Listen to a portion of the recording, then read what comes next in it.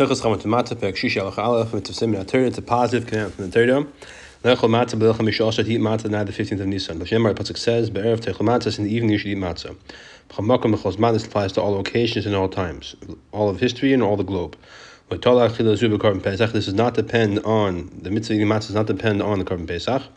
In other words, don't say that if there's no Beis Hamikdash, if you can't be the Korban Pesach, then you don't have to eat matzah. It's an independent mitzvah of itself. Mitzvah is called Laila, and the mitzvah is the entire night till dawn. The rest of Pesach, achilas matzah or shus, eating matzah is a matter of your discretion. If you want, you can eat matzah. You can eat rice or millet, or some would translate that as millet and rice. Or kloyes, roasted seeds, pears, or fruits. It's only the night of the 15th of Nisan. It's an obligation. How much you have to eat? Once you eat a kazayas, you fulfill the obligation. See, so the whole Pesach, all you need to do biblically is to eat one kazayas of matzah, and make sure it's between nightfall and sunrise, and nightfall and dawn on the 15th of Nisan. Halacha beis, bala matzah yotza. If a person swallowed matzah without chewing it, he's yotza. Bala marar, if he swallows more without chewing it, lo yotza, he's not yotza, because marar, you have to taste the bitterness. There's a version of the Rambam over here, actually, that if it says bala marar yotza, you are yotza, because it's not possible to swallow the marar, because of marar, without tasting some bitterness. But the Shulchan Aruch favors the girsa lo yotza, not yotza, because you have to chew it to taste the marar, the bitterness. Bala matzah v'mar, if you swallow the matzah and marar together as one without chewing either of them, swallow at the same time, which is an interesting feat. Yidei matzah yotza, you fulfill the obligation of matzah. As we said before, matzah you can fulfill the obligation without chewing it. Yidei mar yotza, but mar not yotza, because again we said mar you have to fulfill the obligation. You have to chew it in order to be yotza. According to the version we said earlier, that bala mar yotza, the mar yotza, if you swallow without chewing it, you are yotza, because ultimately you'll have some bitterness. Over here, that Gersa agrees that your Gersa lo yotza, because over here, if you swallow the matzah and maror together without chewing it, you really don't get any bitter taste of the maror at all. So that's for sure not yotza.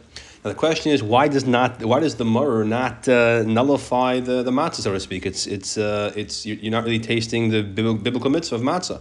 Sha'amar tefillah matzah, since the maror is considered secondary, a sidekick, so to speak, to the matzah, it's not considered to nullify the matzah taste. That's maror.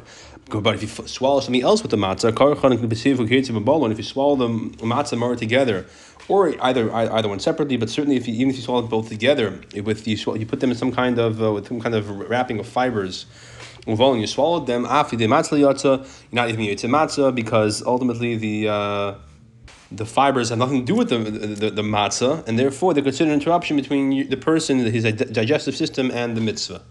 Apparently, it seems actually that any food, not just maror, any leaf or any vegetable, any food with the matzah would not be considered an interruption because it's a food, so therefore it's considered secondary to the matzah. I guess bread is a primary staple. This is unleavened bread; it's a primary staple, and then whatever comes secondary with it is considered part of it. Just like you make amaitzi on the bread, not on the food. But these fibers, the sieve, which is like a wrap of fibers, is not a food. Therefore, it's considered a separation. Okay. So if you swallow the matzah with the charesis, you also eat to the matzah. If a person eats the matzah on the night of the 15th of Nisan, but he doesn't have the intention to do it for the purpose of the mitzvah, again, for example, Goyim forced him to eat it, or robbers forced him to eat it, he fills his obligation, provided that he's aware that tonight is the 15th of Nisan, and tonight it's a mitzvah to eat matzah. And that he knows that what he's eating over here is this unleavened bread with which he fulfills the mitzvah, even though in this case he had no interest of doing it, he was being forced. It's funny that Rambam couldn't give an example. He simply just ate that because that was available and he was hungry.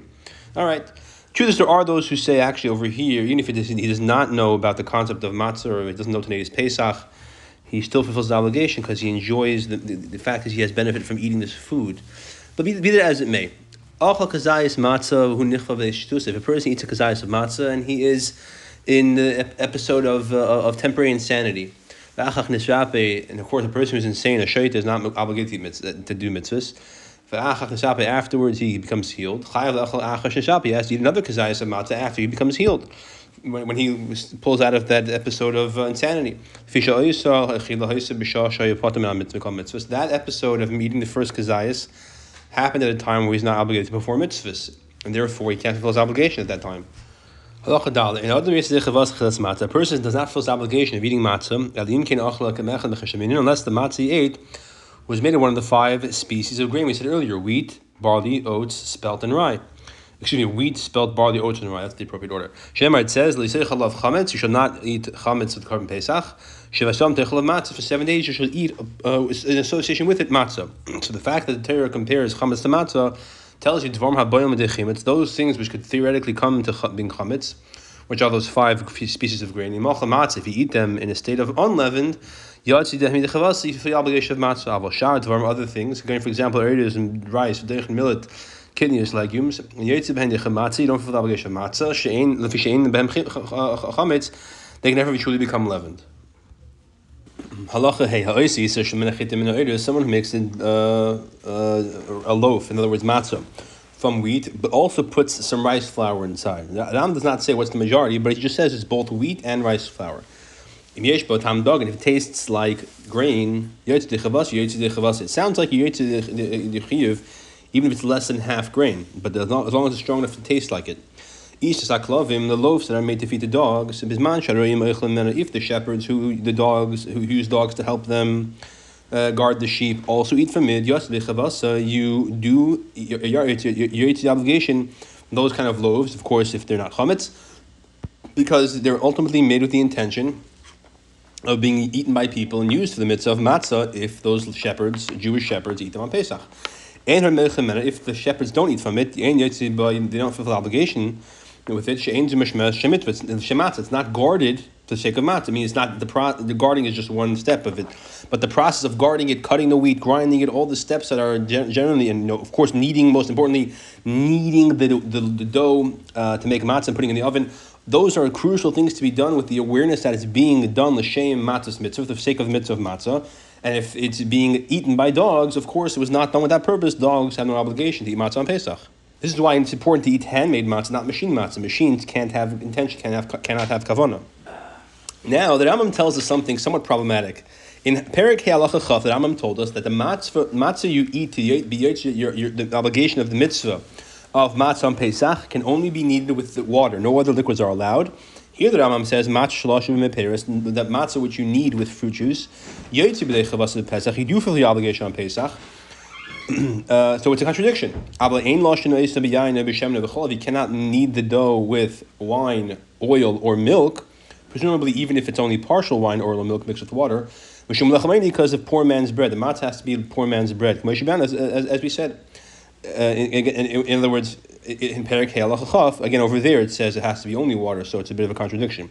If you did knead it and you ate the matzah on Pesach with dough that was kneaded together with wine, oil, or milk, you do not fulfill the obligation. The sack the poor man's bread. So if it's kneaded with wine, oil, or milk, you're not yotze the mitzvah of matzah. If it's just water, you are yotze. What if it's apple juice or orange juice? Here the Rambam seems to imply you are yotze. In Perek Halacha Chaf, he says you're not yotze. So it's a contradiction to the Rambam. You're not yotze the obligation if you make matzah out of bran or coarse bran. In other words, it's just the chaff, the bran, not the actual kernel, because that's not a normal way to make bread. However, you could knead the whole kernel with its chaff, with its bran. That's not a problem. And make it into bread, into matzah, and you feel the obligation. So it doesn't have to be pure white. You can have whole wheat matzah, basically. It's not a problem. If you have also conversely the opposite, you have dough which is extremely fine white flour. It's permitted, and you feel the obligation. Now I'm saying you shouldn't think otherwise, because you might think that if it's you don't say it's not considered poor man's bread. It's a very rich, very aristocratic bread. It's a very expensive bread. It's the purest, finest flour. Nevertheless, you yotze the obligation. Lechem ani just tells you it cannot be wine, oil, or milk, or any fruit juice for that matter, if you're going to assume that the Rambam holds like he said earlier in Perek Halacha Chaf again. Whether the matzah has been baked in an oven or a roasting pot, and in the case when you use the roasting pot to make the matzah, whether you first stuck the dough to the pot, again, there's no liquid there, it's just you're dry roasting it, which is basically considered baking. And afterwards you fired up the pot,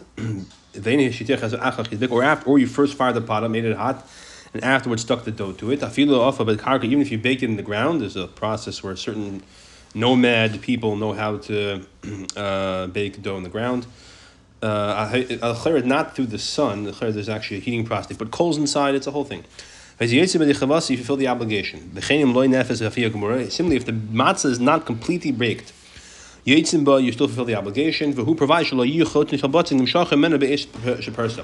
Provided that when you tear the matzah in half, as long as it's not actual strings of dough, stringy, connecting still, when you break it in half, if it's not that raw, it's baked more than that point, it's fine, even though it's medium rare matzah. Now you would ask, what do you mean? It's chametz. It's just not chametz, because once it's baked to that point, it's apparently no longer chametz. Of course, today the minhag is to make sure it's very thoroughly baked. The yitzin b'rakik you're the obligation with matzah, even if you let the matzah sit, is soak in water. But who provides as long as it does not dissolve. So a person who's very old, who has no teeth, soak the matzah in water, and they eat the matzah like that. Aval matzah shebishla, however, matzah that has been cooked, even if it's just water, you do not feel the obligation. It does not have the taste of bread. Zayin. A person does not fulfill the obligation with matzah, which is forbidden to them to eat. For example, Shachal Tevel, he ate matzah that was tevel, which means the required meiser and truma was not separated from it. Or it's the first meiser from which you have to take an extra truma. The Levi has to take an extra truma. That was not done by the Levi or anybody else. Or it's been stolen. Here's the principle. Any matzah upon which you would say the brichsa mazon, you have the obligation to, you feel the obligation. Any matzah you do not say brichsa mazon over, and you do not feel the obligation. So matzah of the three categories that we mentioned earlier apparently was stolen as well. We're going to go in this category. If it's truma or matzah was not taken, or it's truma and you're not a kohen, for example, probably as well. Those cases you don't bench. You don't say no biblical obligation to bench because it's forbidden, and therefore you can also not feel the obligation of eating matzah with it. So make sure you pay for your matzahs before Pesach, unless the owner agreed to take the money afterwards. It could be there's a problem also if you're importing matzah and not paying taxes on it, you're smuggling it through. It could be that there's a legal issue in terms of you owning it, or maybe the government has the right to confiscate it, so you don't really own it. You're not yet to your obligation. Okay, interesting shilas. A kohen can be yet to the obligation if they make their matzah from grain, which is challah, or dough, which is separated as challah, over truma, or if it's truma. Or the wheat was truma. Even though this matzah cannot be eaten by every person, the Kohanim can eat it, they can be yet to the obligation. Similarly, a person can be yet to matzah if it's ma'aser sheni, which is eating in Yerushalayim. Ma'aser sheni is the second ma'aser, which we have to take in the first, second, and fourth and fifth years of the Shemitah cycle. That ma'aser, that produce has to be taken in Yerushalayim and eaten in Yerushalayim by a yid. So that therefore, if you come for Pesach to the Beis Hamikdash and you're early regel, you can use that produce for matzah.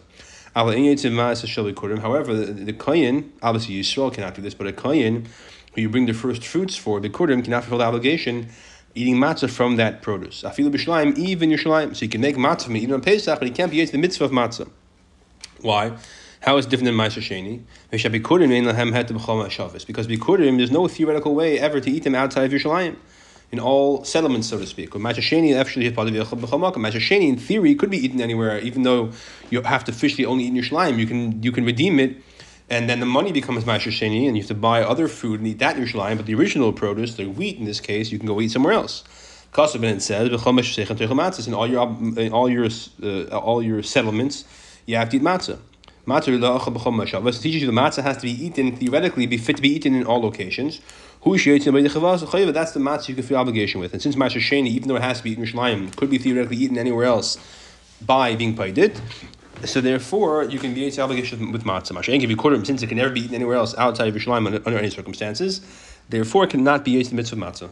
Halacha test. Now we said before that when matzah is the dough is kneaded, or when it's placed in the oven, and even prior when you grind the flour, ideally the whole entire process should be done with the awareness that it's being made to make, that's being done to make and bake matzahs, which will be used for the mitzvah of matzah on the first night of Pesach.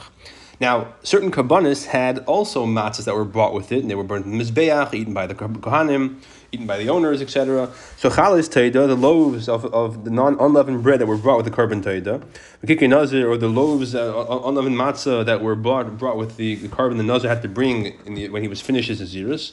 She also is in the atzman that person made for his personal use. And you cannot fulfill the obligation of matzah. It says matzah should guard the matzah.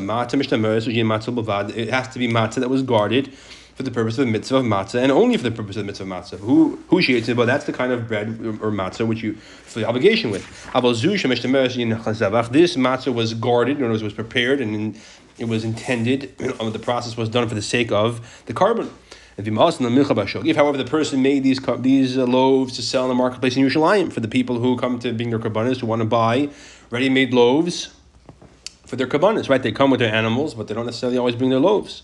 Or they come with the money to buy loaves and to buy animals for their karbanos. So he says, this you fulfill the obligation of matzah, even though it was made for the purpose of selling for people for karbanos, because somebody who sells it in the marketplace, his intention is, if they're not sold, he's going to eat them.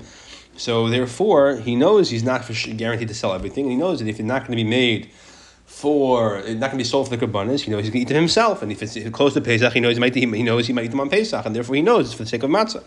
It turns out when